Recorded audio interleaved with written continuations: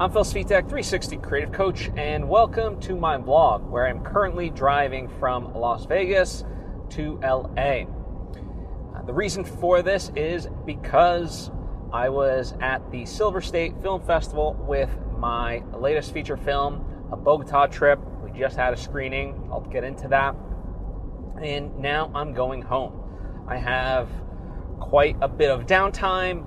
The road is all straight, so I figured I'd, just record an episode, record my thoughts as I drive along. So, yeah, plenty of time to do so. Now, let's take a step back, right? So, literally just a few hours ago, a Bogota trip, my latest movie, about two sets of American tourists who bump into each other in Colombia, and then, their worlds collide essentially because of that, just played, and it was really good to do it, right? The crowd wasn't that big, but everyone there really got something out of it. It worked on them. Some things might have touched a nerve, and they were trying to process it and so forth. So it's really one of those movies that I'm very proud of, right? And as I was watching it, I kind of was thinking to myself, if in hindsight I would have changed a couple of things. And I thought about maybe if I could strengthen one aspect of the movie, would I do that, and so forth. But it's one of those we do the best we can at any given moment, and certainly every time I screen the movie, it works and resonates with audiences. And so, it's why mess with something that isn't broken? In a lot of ways, like Tim Ferriss talks about, he's the author of the 4-Hour Workweek, and one of the things that, he reflects upon is his writing style was so amateurish, or whatever, right? Juvenile, very just early writer sort of stage, right? And yet that that book rather, is highly, highly successful. It continues to be a bestseller.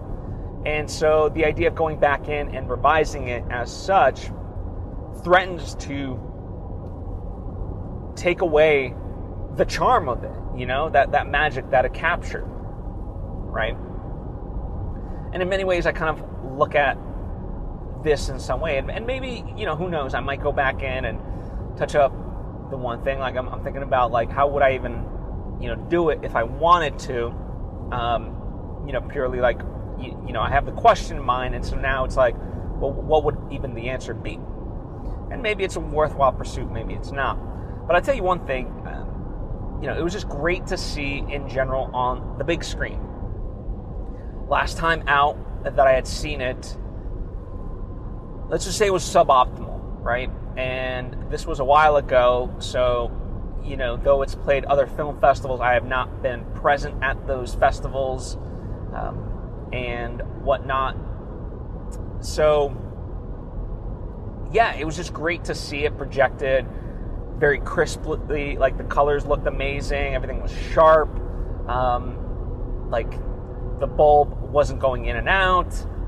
It sounded great. And now, mind you, this was a version of the movie from 2 versions past, meaning we'd gone in and touched up some of the visual effects a little bit more. We definitely worked on sound further to get it to a point, that we really, really liked it. And I didn't feel the need, basically when you screen for most film festivals, you have to submit a digital cinema package, a DCP. And that's quite costly. And so I didn't feel the need to, go back in and redo that aspect just potentially for this film festival. I mean, we still have quite a number of festivals that we have yet to hear back from. I mean, as I was telling one of my friends, our last notification won't be till March 30th of 2023. So, there's still plenty of festivals that we could play. But, initially, it was one of those things, that if it gets into more festivals, I might fully update the DCP based on the latest version of the movie with the fully final sound, the fully final video. But for this one, I was like, you know what? I know what the quote-unquote mistakes are. No one else is going to see them as mistakes. They're not really mistakes. So, just let it be, right? Essentially what I chose. And, even seeing it now, yeah, it was just good. If nothing else, if there was nobody else in the audience, it was just fantastic to experience the movie as an audience member and just quite literally see a movie, right? That I would, no different than I go whenever I see movies, right? Whether it's, Black Adam, whether it's Ticket to Paradise, any of those types of Hollywood movies. It really looked and sounded good. And especially sound-wise, I was just ecstatic that picture-wise it looked so crisp, which I knew that it would and could and does, but I remember the most recent screening that I had before this, the projector was just not good. They literally, I think, played the backup version, and it looked so almost out of focus and low res, and it was just very, it just put me in a bad spot. I didn't want that to be my, sort of what remained as hey, in my mind, this is what it looks like on the big screen, right? So if I play no other festivals moving forward, I had a great time with my movie, right? Sound-wise, I was listening throughout, and what I was really trying to be critical of, because the point got made of, and I've been trying to explore it, of can the sound be improved? And of course, like I said, you want to put your best foot forward. You always strive for, having it be as good as it can be. And I was listening to it, I'm like, it doesn't need it. Okay, maybe you could do it better, but to what degree? A 1% better shot? My main thing is, can you hear the people? Does it sound clear? And do you understand what they're saying? And if you can kind of accomplish that, then you're already good. And because most movies on an indie, especially low budget level, just fail that completely. And not only did we not fail that, it actually succeeds. It's quite audible. It sounds very good. It's mixed very well, both in terms of obviously the dialogue, but then you have the music and the sound effects and so forth. So it really soars on that level. The music really hooks you. It was just fantastic. That's always a big positive for people, is the music. It's set in Colombia, so they really feel like they got to experience Colombia, which is what we wanted. And the story resonates. There's 5 characters that are the main characters in the film, and everyone sees at least a part of themselves, but obviously they gravitate towards one particular person more than the other. And it's always kind of interesting, like a nice barometer of who they are, right? What it reveals about themselves based on the character that they identify with most, and that's a lot of fun. So yeah, all in all, really good, and I think truly this is one of the first screenings that I've had the most interaction with people who had no connection to me, that went into the movie essentially blind and got something out of it, right? Because certainly for the premiere, it was all friends and family type of an event, and sprinkled in throughout. I can't quite say for sure. You might have a filmmaker who's curious to check out this, and they might have sat there, but when all was said and done, I didn't get a chance to interact with them, right? I didn't get a chance to glimpse their reaction, because it was my friends coming up to me and my and you know, kind of discussing the movie with me and just having that moment, right? Whereas this, you know, it wasn't like the most people in the world, right? It was a pretty intimate screening. And so, you know, in that sense, I was very much aware of who was there, and the people that were there, as I said, had no ties to me. And so it was great to observe that and be thankful that, yeah, they made the choice to spend time, you know, essentially 90 minutes with my movie, and they did get something out of it, right? That they showed an equal, let's say, joyous reaction, no different than my friends did when they saw it, right? So it's not just like, oh, it's my friends that enjoyed it. No, it's really other people as well. And, you know, I kind of talked about this back when we had the premiere on June 20th. I've certainly been in situations where someone says congratulations because it's an obligatory aspect of the whole ordeal. That, even back then, never felt like that, even from my friends. Like, they genuinely, you could tell there was goodwill, that it was sincere and so forth. But now to get that sameness from strangers was awesome, right? It does make you feel good.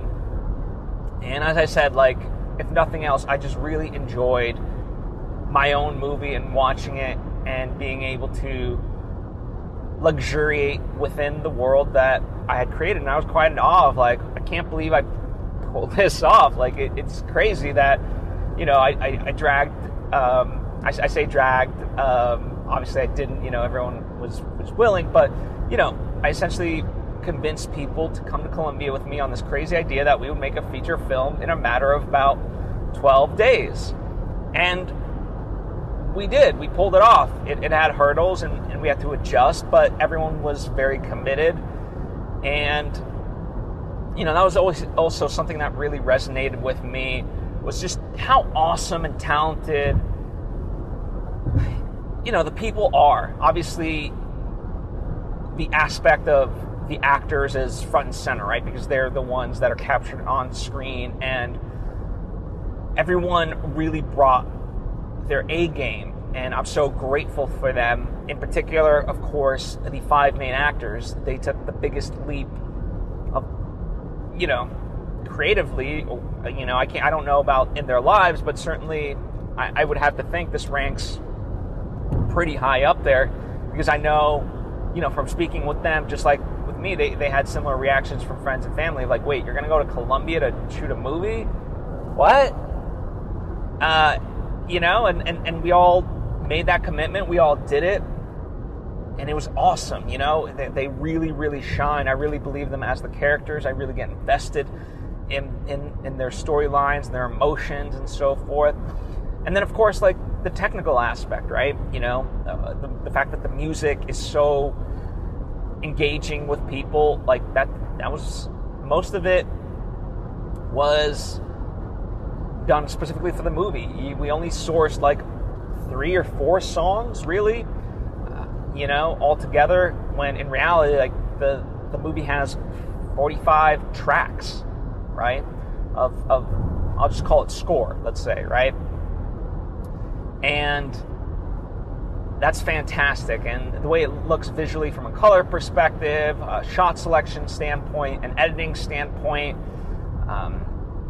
you know, I made note of the sound mix, so the fact that it sounds as good as it does when, you know, it didn't always have to be that way. The few visual effects sequences that we do have work really well. Yeah, so I think it was just awesome to experience and have that moment, which parallels my friend Jeff Graham. You know, we essentially started our festival run together because he played the same festival that I premiered at, called the Marina Del Rey Film Festival. And so that was, you know, that was awesome. He saw my movie, I saw his, and then this festival we also played together. His was the day before, so I got a chance to see it. And like him, he had, you know, I didn't talk to him as deeply about it, just because there's other people that he was essentially tending to. But just in seeing his interactions and when we talked about it, I could tell that he had a similar experience, right? Where it was just good to see his movie and continue to enjoy and spot new things that one can appreciate about it, right? And I certainly did myself, right? It's a movie that I'd seen at this point, the final version of it. This was my third time. I'd seen other versions of it, like earlier rough cuts and the pre-sound mix and all that stuff. So I'd seen him go on this journey, but to see it for the third time in its final form and be able to enjoy it and see new things about it, just really resonated and just had an effect on me, right? And so it was just an overall great experience in that way. And what's fascinating to me, kind of as I look back on it, it's really those moments that, from the outside in, seem quite glamorous, right? But to get to those moments, it's so much time and effort. Like literally, I was trying to figure out with the cast and figure out who can come and so forth, and people just were busy, so they couldn't. But I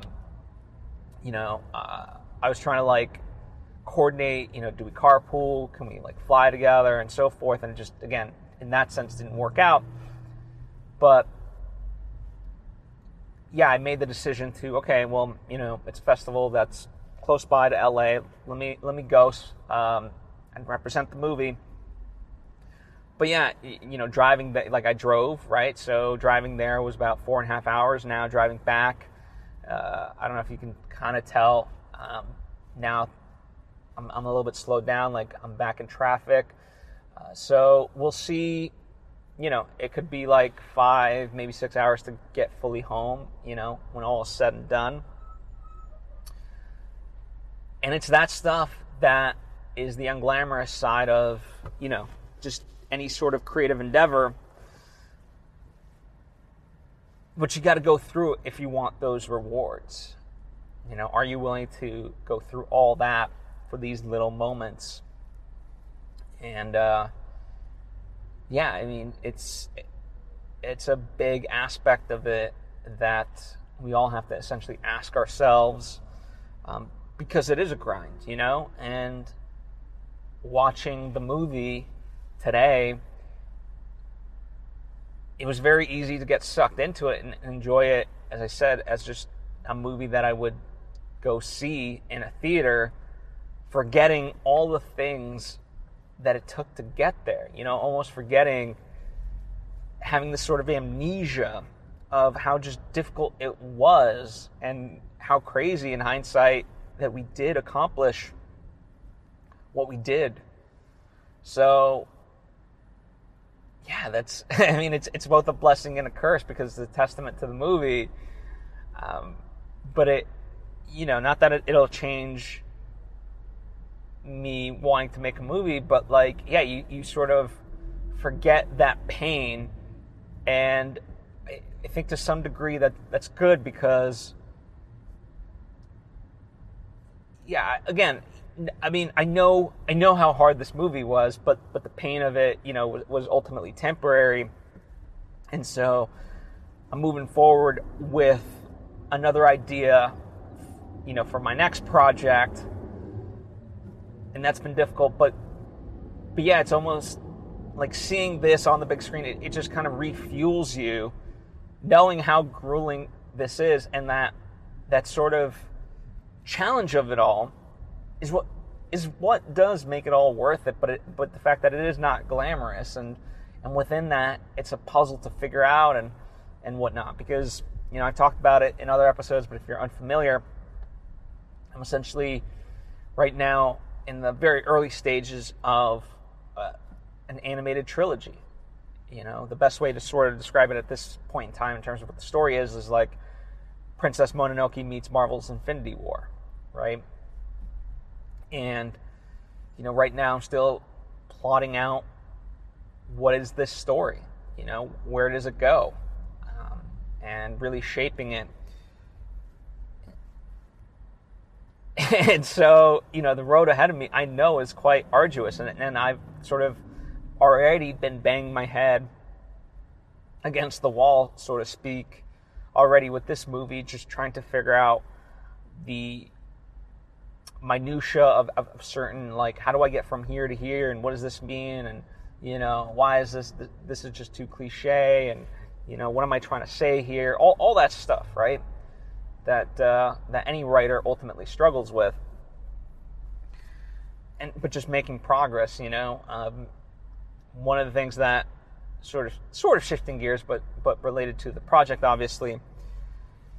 So,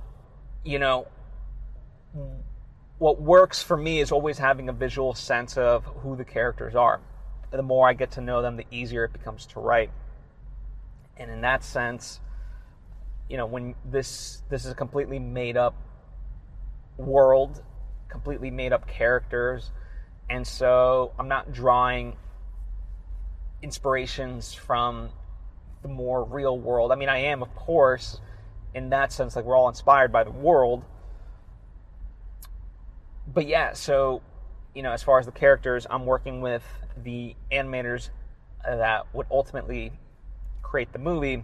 Right now we're working on the character designs of the main people, so that way I can essentially, hang them up, or print them out, hang them up, and look at them and be able to really see in my mind's eye, okay, cool, these are the people.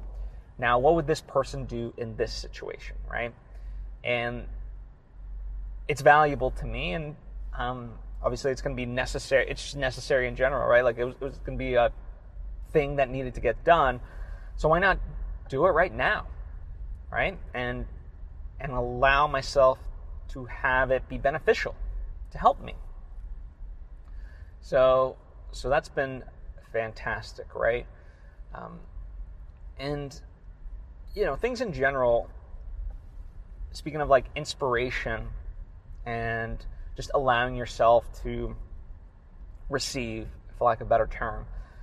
I knew in Vegas, like, Vegas can get pretty expensive, and I didn't want to spend a lot of money, so I knew kind of worst case, like, I just essentially would walk the strip or whatever and just, observe and have fun. I mean, it was Halloween weekend, and it's a privilege just to be in Vegas, right? So I didn't want to just, like, stay inside or whatever, but at the same time, I didn't want to, like, go all out and party or anything like that.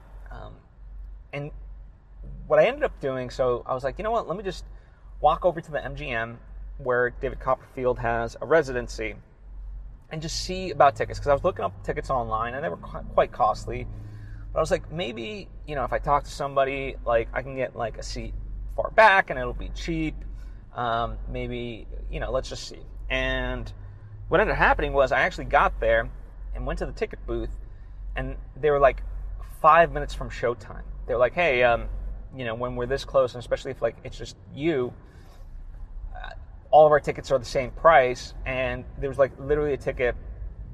There were tickets, like, literally front row, but it was a little bit off on the side. And then there was, like, the second row, which is, what I come to find out, like, still very close. I was, like, probably, like, 15 feet away from, David Copperfield ultimately. But anyway, yeah, so it was, like, in the middle of that second row, all for a really cheap price, far cheaper than, like, what I was seeing even before, like, for a single person in the way back, right?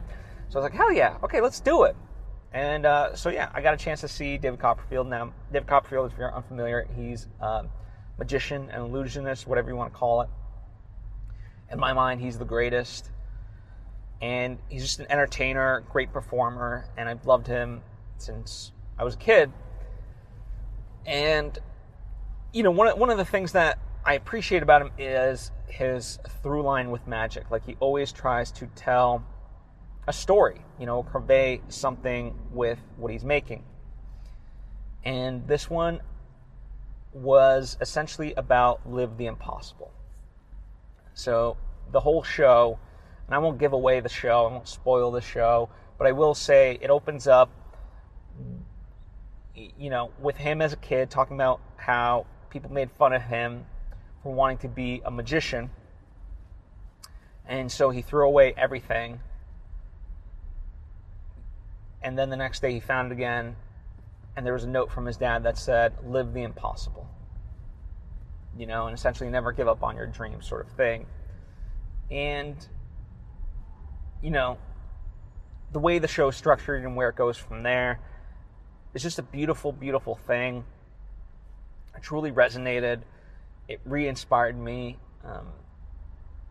And yeah, like a big motif of, the through lines that David has done throughout his career, right? Not just this show, but throughout his career, is this idea of like feeling like an outsider, trying to find your own place and trying to, figure out what you're good at and make it work and so forth. And I think that's a great message for anyone, but certainly it was one that resonated well with me, and it was just great to be re-inspired by that and knowing how much hard work I have ahead of me with new projects, So I was very grateful that I got to have that experience, and the fact that I was 15 feet away from him. So it was truly, truly awesome. Part of this past week was making sure that I put into place the right preparation, so I got to head on various aspects of work to be able to put myself in the situations, knowing that I would essentially be gone the weekend.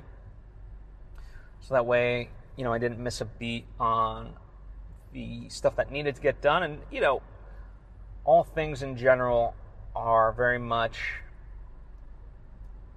a negotiation, if you will, right? You got to know what's really, really important, what, you love to kind of get done, but maybe it's not worth, that you can't just do right now.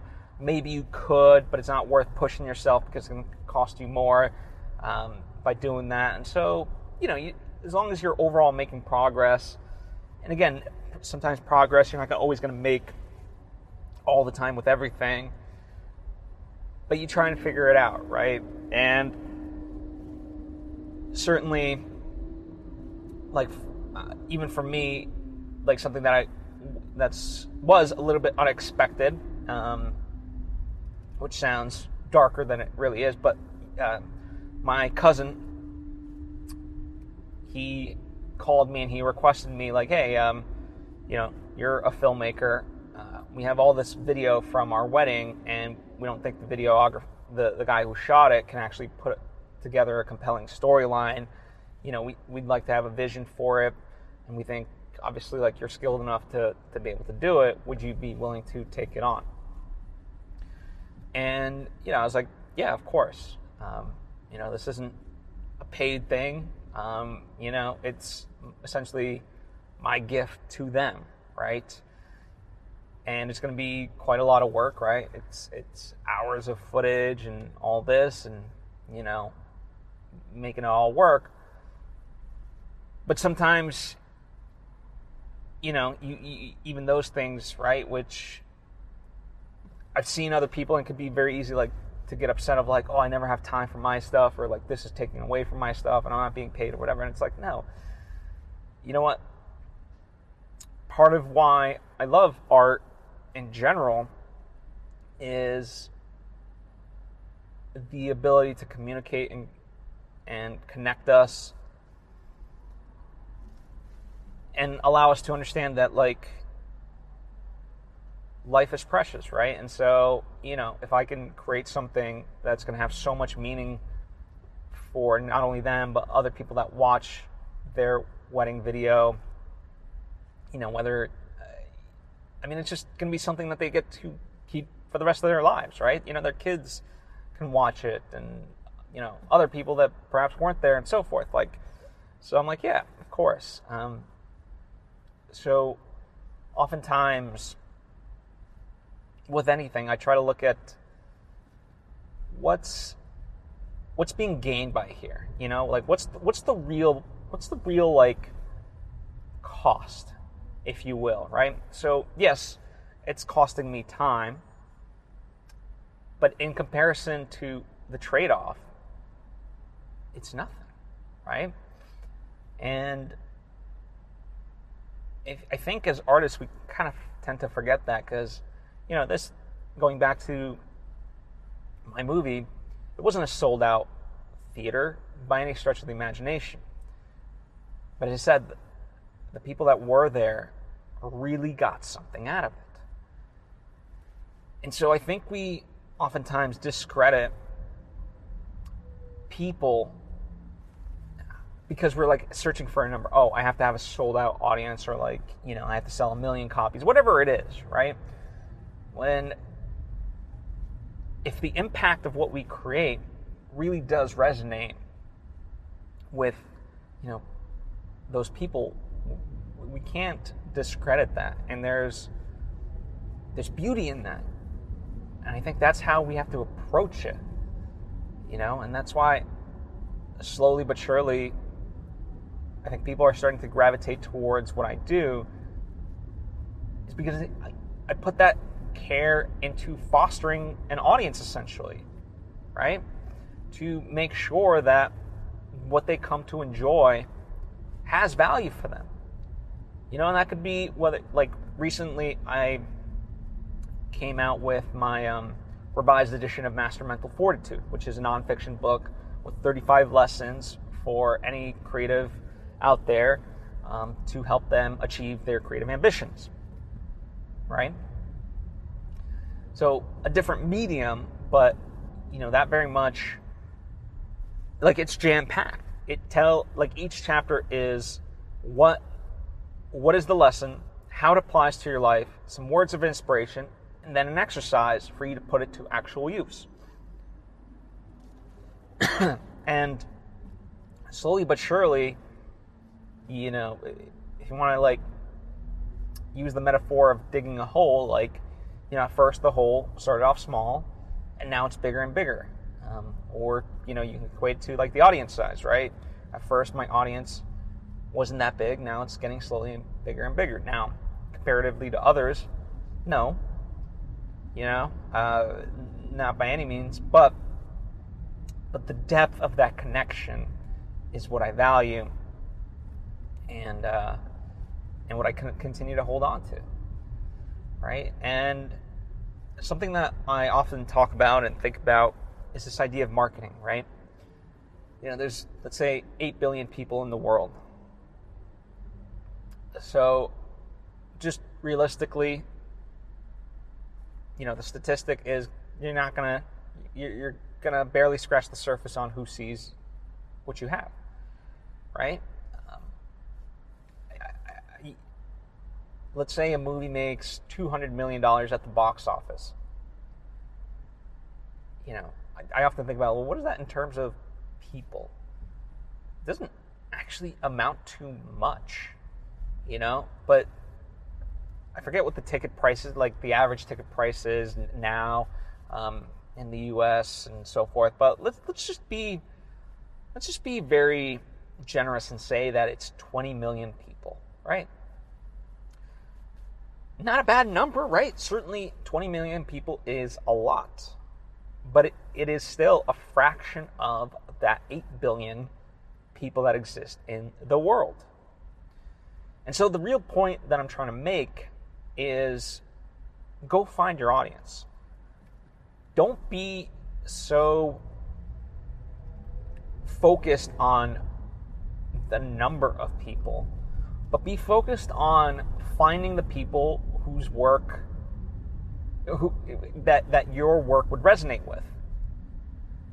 And it doesn't matter the number size, really just go out and find them and bring it to them however you can. And again, it's that idea that it's a very unsexy, unglamorous process. But if you can do it, then you'll start to get the results. And as in many ways, I just appreciate the journey of it. The fact that I spent time with people who really enjoyed the movie, that is the reward in and of itself. So yeah, it's just kind of been awesome to think about in that way. Shifting gears, another sort of thing that I've been working on this week, very minimally compared to my other friends, but coming up we have a comedy special taping, right? And so for that, they're producing it. They're gathering various equipment, video equipment and so forth, audio equipment, lighting, and all that stuff. And so this week, I kind of made sure to pack up what I had, let them know, so that way they knew what they might have been missing in terms of what they, for example, like, let's say I have a slider, right? But then it's like, okay, but I don't have the slider legs. And it doesn't matter if you don't know what that means. It essentially means I have one component and they would need to get another component to make it fully functional, right? So just kind of that stuff, right? And it's talk about like a lot of work, right? So much like I went through with my movie, right? There's so much time and effort going into this to make sure everything's accounted for, and overall it seems, and I was talking with my friend Khalil, who's part of all this, and it's funny how the difference of a day can truly make, because one day you don't have anything, you're nervous, nothing's ever going to come together, and that you're essentially screwed, right? And the next day, like, if you just kind of go through all the questions and take it little bit by little bit, him and the rest of the team, all of a sudden, the next day, you're like, okay, wow. Okay, all the things that I was trepidatious about, now, there's still plenty of work left to be done, but it's actually coming together, and it's doable, and it can be done, right? So that's a big component of it.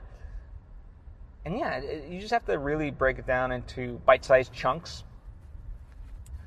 Don't be overwhelmed by it. Like, okay, what's the first thing you're going to start with? It might be having to make a list. It might be planning out time to sit down to make a list, like whatever it is. But just, get in there in terms of the true nitty-gritty, and also just doing it, right? I found